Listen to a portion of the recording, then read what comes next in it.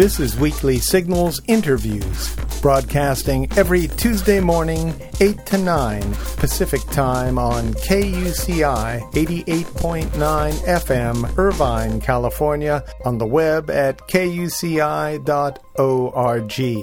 I'm Nathan Callahan. And I'm Mike Kaspar. In his new book, God and Gold, Britain, America, and the Making of the Modern World, our guest today, Walter Russell Mead, contends that the key to the predominance of the two countries has been the individualistic ideology of the prevailing Anglo-American religion. This helped create a culture uniquely adapted to capitalism. As a result, the two nations were able to create the liberal democratic system whose economic and social influence continues to grow around the world. Mead, who writes frequently for the New York Times, the Washington Post, and Esquire, is the Henry A. Kissinger Senior Fellow for U.S. Foreign Policy at the Council on Foreign Relations. Walter Russell Mead, welcome to Weekly Signals. Great. Thanks for having me. How are you today? I'm doing very well. Very good. Are we reaching you in New York? Yes, you are. What's going on there today? Do you have a little bit of cold weather? It's nasty. This is the time of year when basically all New Yorkers wish they were Californians. Well, come on down. Are you? You're in the heart of the city, I assume. We're up. Our offices on the Upper East Side. Well, I just know, having spent a little time and a brief period of time in the winter in New York City, those concrete, those buildings really reflect the cold, or really hold it in, don't they? It's tough, and I've got students, a lot of California students up at Bard, where I teach upstate, where it's even colder than New York City. And around this time of year, these kids, they look so pathetic, especially the freshmen, and they say, they're already saying, "But this is terrible. We had no idea." And of course, it's going to get a lot worse next month. Well, it's an education. That's part of their education, isn't it? So tell us, God and Gold. What inspired you to write this book? What led you down the path where this book came together? Well, it really was this sense that if you look at world history, people often underrate the role that the English and the Americans have had. That people talk about the rise of Europe and the fall of Europe, or the rise and fall of the West. But I look around the world, and what I see is, for better or for worse, and it's some of both, this global system of trade, power, finance, commerce. The British built it. The Dutch invented it. The British built it, and we're running it now. Mm-hmm. And this system was more pervasive and powerful than it was in 2000, than it was in 1900, and 1900, than it was in 1800, and on back to 1700. There's no fall yet. Now, how would you describe this system? What would be the key elements of it?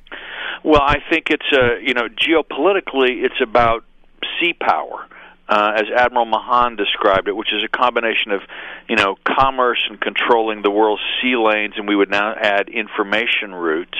The British in the 19th century control the world's cable routes, with balance of power in major geopolitical theaters like Europe or Asia, on the one hand, and then it's a kind of a mix of capitalism and the open society that generates enormous wealth and power. And the Anglo-Americans have been, rather good at it. Does that include energy? When you say the seas, is that part of the equation that you're talking about? Well, it is now. I mean, it wasn't originally, because originally both the UK was a great coal power, and the U.S. was a large oil exporter for much of modern history. But definitely today. In a sense, what the idea is that the Anglo-Americans have been trying to prevent any one power from being able to interrupt the world's oil supply. Mm-hmm. It's not about having American corporations own it all. It doesn't quite work that way, because in fact they haven't for a rather long time, since the 60s in many cases. Mm-hmm. But it is about sort of that Japan doesn't have to maintain an intercontinental navy and missile deployment system and so on to know that every day on schedule that new oil tanker is going to pull up to Tokyo Harbor. Now, to the extent, because I want to you make a distinction about the English-speaking world and this predominance over these last few centuries. Is there a serious threat from, let me back up, the mechanics of this capitalism and an open society, is that do these things go hand in hand? They seem to. Okay, they seem to. Okay. Then is there a serious threat from, let's say, China, as an example, of coming in with a ostensibly capitalist system, but to this point not an open society? Do they present a significant threat, or will they fall by the wayside because they're not an open society? Well, it was Yogi Berra who said that prediction is always dangerous, and especially when it involves the future. And China. What's happening in China has never happened before. The Industrial Revolution in China alone is bigger than the whole Industrial Revolution in Europe, and it's happening faster. That somebody's going to be able to pull some kind of political science rabbit out of their hat and give you a neat diagram of where China will go. I don't think that's realistic. Yeah. I don't think the Chinese know where they'll be in 10 or 20 years, much less anybody else.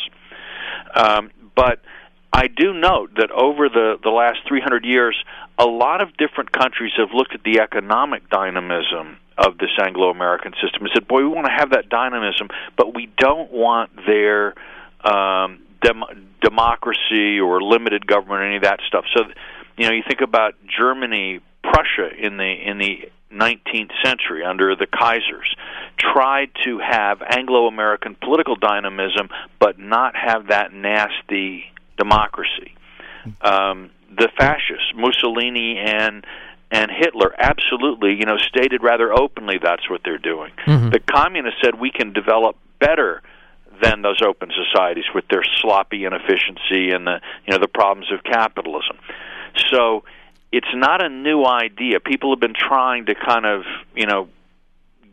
make this thing work without the democracy for a long time.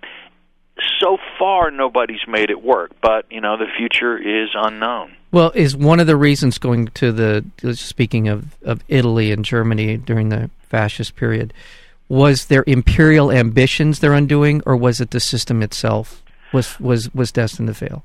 Well, I think it's once the British. It's interesting. Once the British established this system in the 18th century, nobody's been able to overturn it by force. Mm-hmm.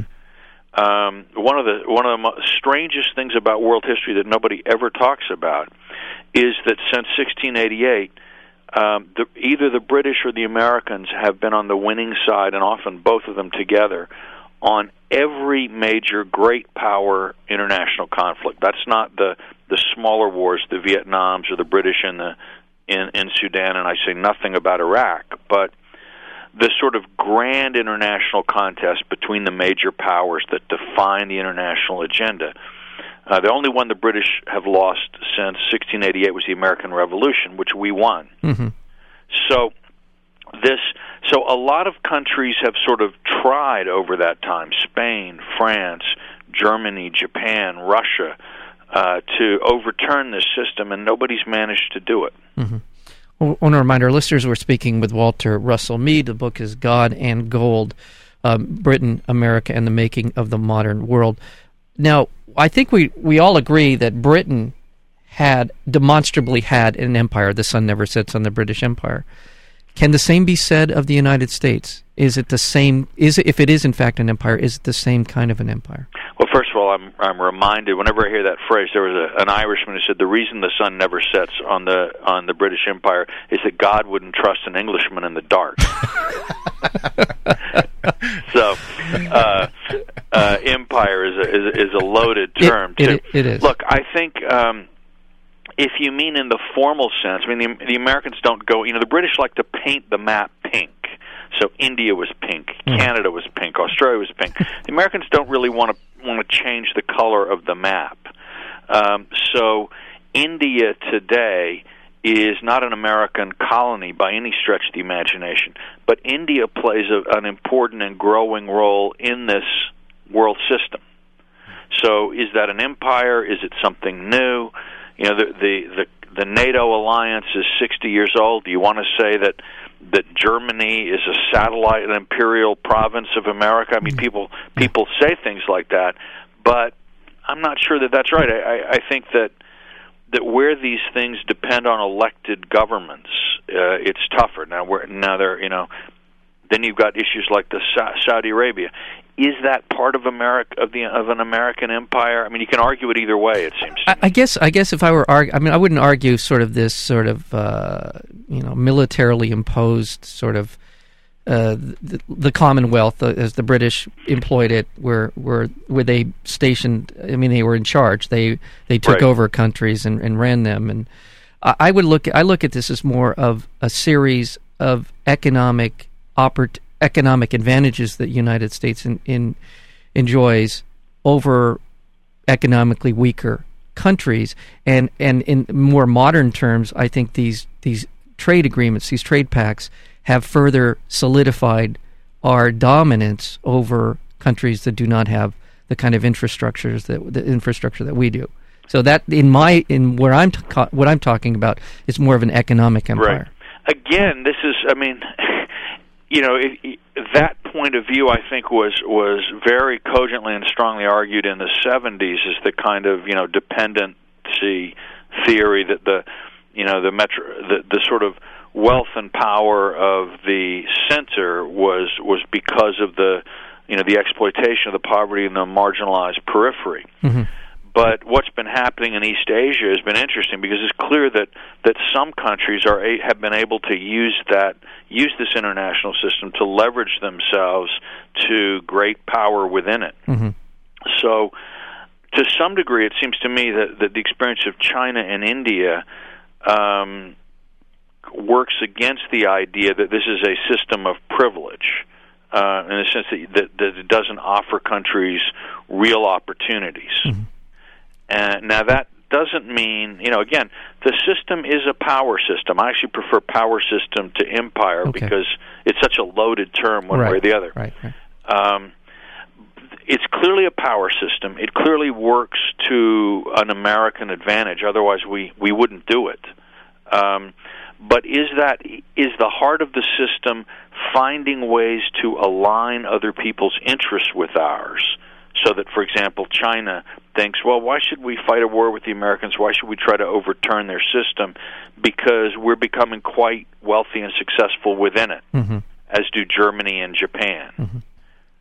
Germans and Japanese have very highest living standards they've ever known.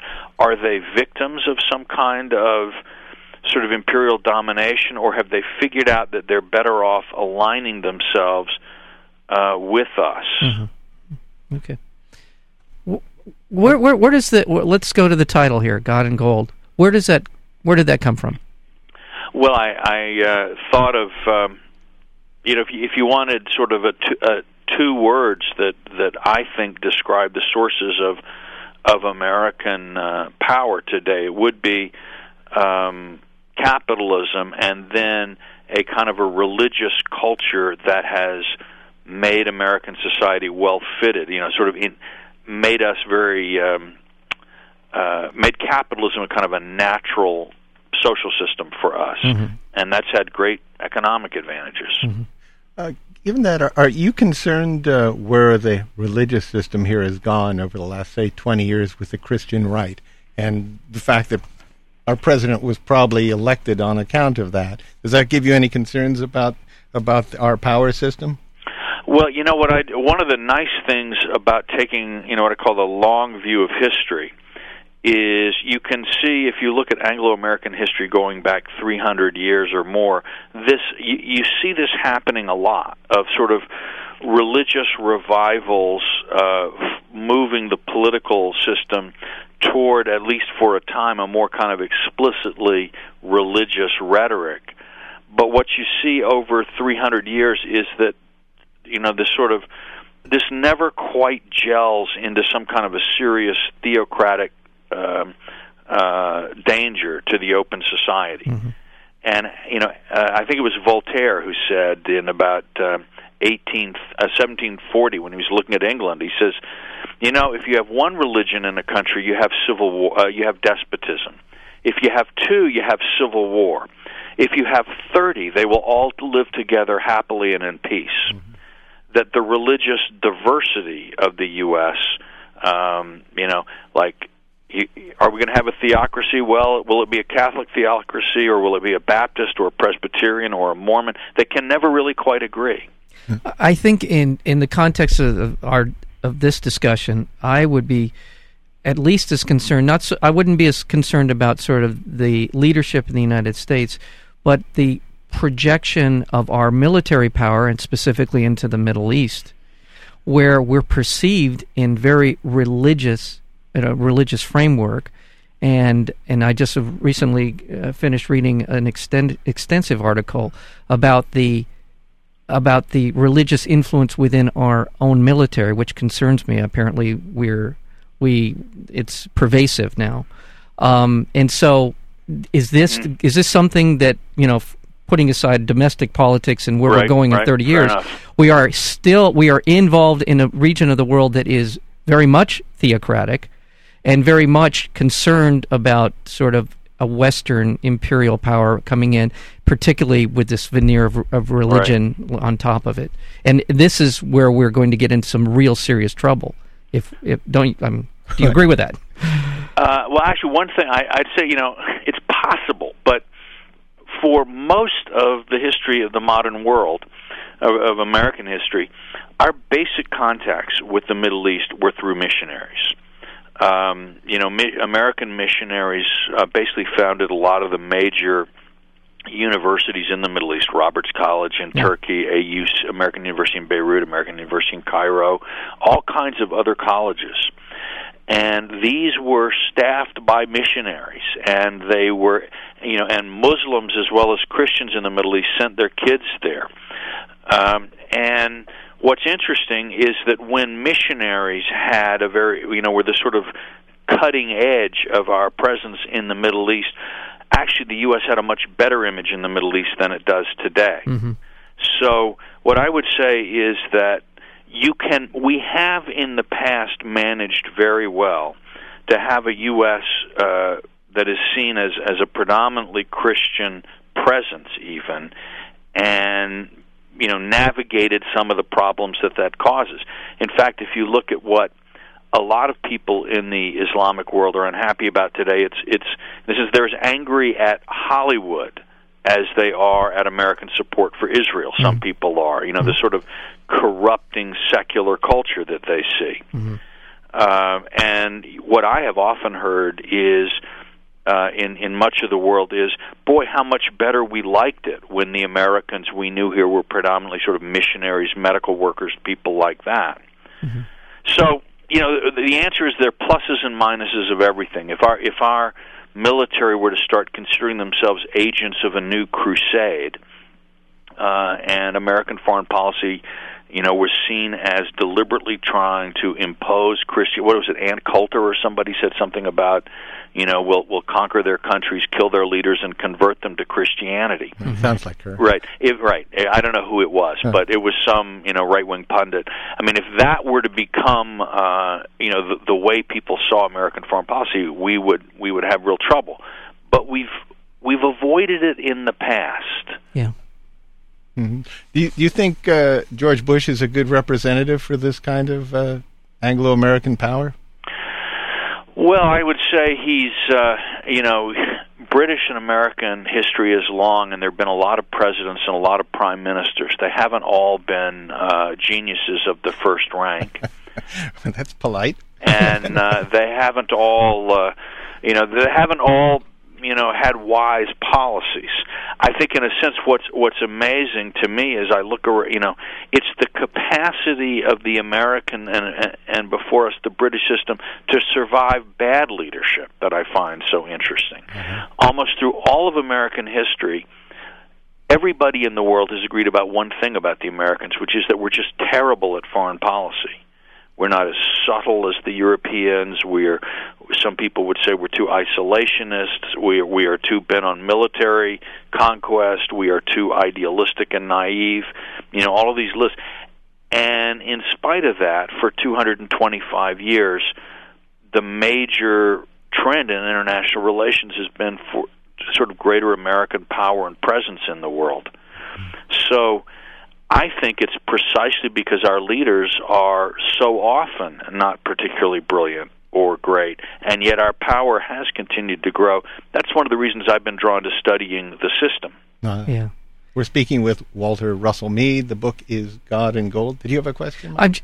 I'm just pondering. Pondering what you were just talking about, and I'm trying to sort of fit some kind of a vision for henceforth where we're going from this point forward, because we're in a situation in the Middle East that I think by almost most accounts certainly has been failing, and it could somehow, some way right itself. But we are now essentially, in my mind, we essentially have claimed the Middle East. We are the protectors of this oil supply and the Middle East and all of the problems that come along with that. And I don't see how this is going to end well for us. Well, I would say, I think it's certainly something to think about. I wouldn't say this is so new. It was the Carter Doctrine, that the U.S. would intervene militarily to protect the oil supply. Mm-hmm. Jimmy Carter, not really known as a greatly interventionist president, and it's the Suez Crisis, 1956, when the U.S. kind of asserted a primacy in the Middle East. Well, really didn't, right as World War II was ending, we essentially kicked the British out. We gave them a little piece of the action, but we've really been running the show since the World War. 1956, where we drove forced the British and the French to back down from Suez. That made it official, and neither one of them has forgotten it or necessarily forgiven it. But so it's not new. Yeah. Now, in some ways, the American nightmare had always been that Arab nationalism in some form, whether it was secular or religious, would kind of unify all the Arab countries, including the Gulf oil, those Gulf oil sheikdoms, and so on, into one big state. And that, for that reason, historically, our big allies in the Middle East were Turkey, Iran, and Israel, the three major non-Arab countries in that part of the world. And then after ever since the fall of the Shah in '79, we'd lost one of our main pillars, and Iran had turned into an enemy. Right. So, since '79, it's been a little bit more precarious. But I would say, we're actually, things are not pretty there, but it seems to me that particularly in the last year or so, it's begun to look less scary than it did. Okay. Well, on that happy and uplifting note, I think that's as good a place to end as we can. I want to remind once again our listeners that we've been speaking with Walter Russell Mead. The book is God and Gold, Britain, America, and the Making of the Modern World. And I want to thank you very much for coming and joining us here on Weekly Signals. Thank you. Well, I really appreciate the opportunity.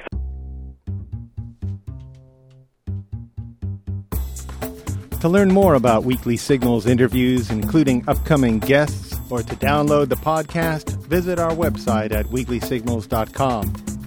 And be sure to visit nathancallahan.com for daily readings and feature articles. Until next week, I'm Nathan Callahan. And I'm Mike Kaspar, and this is Weekly Signals.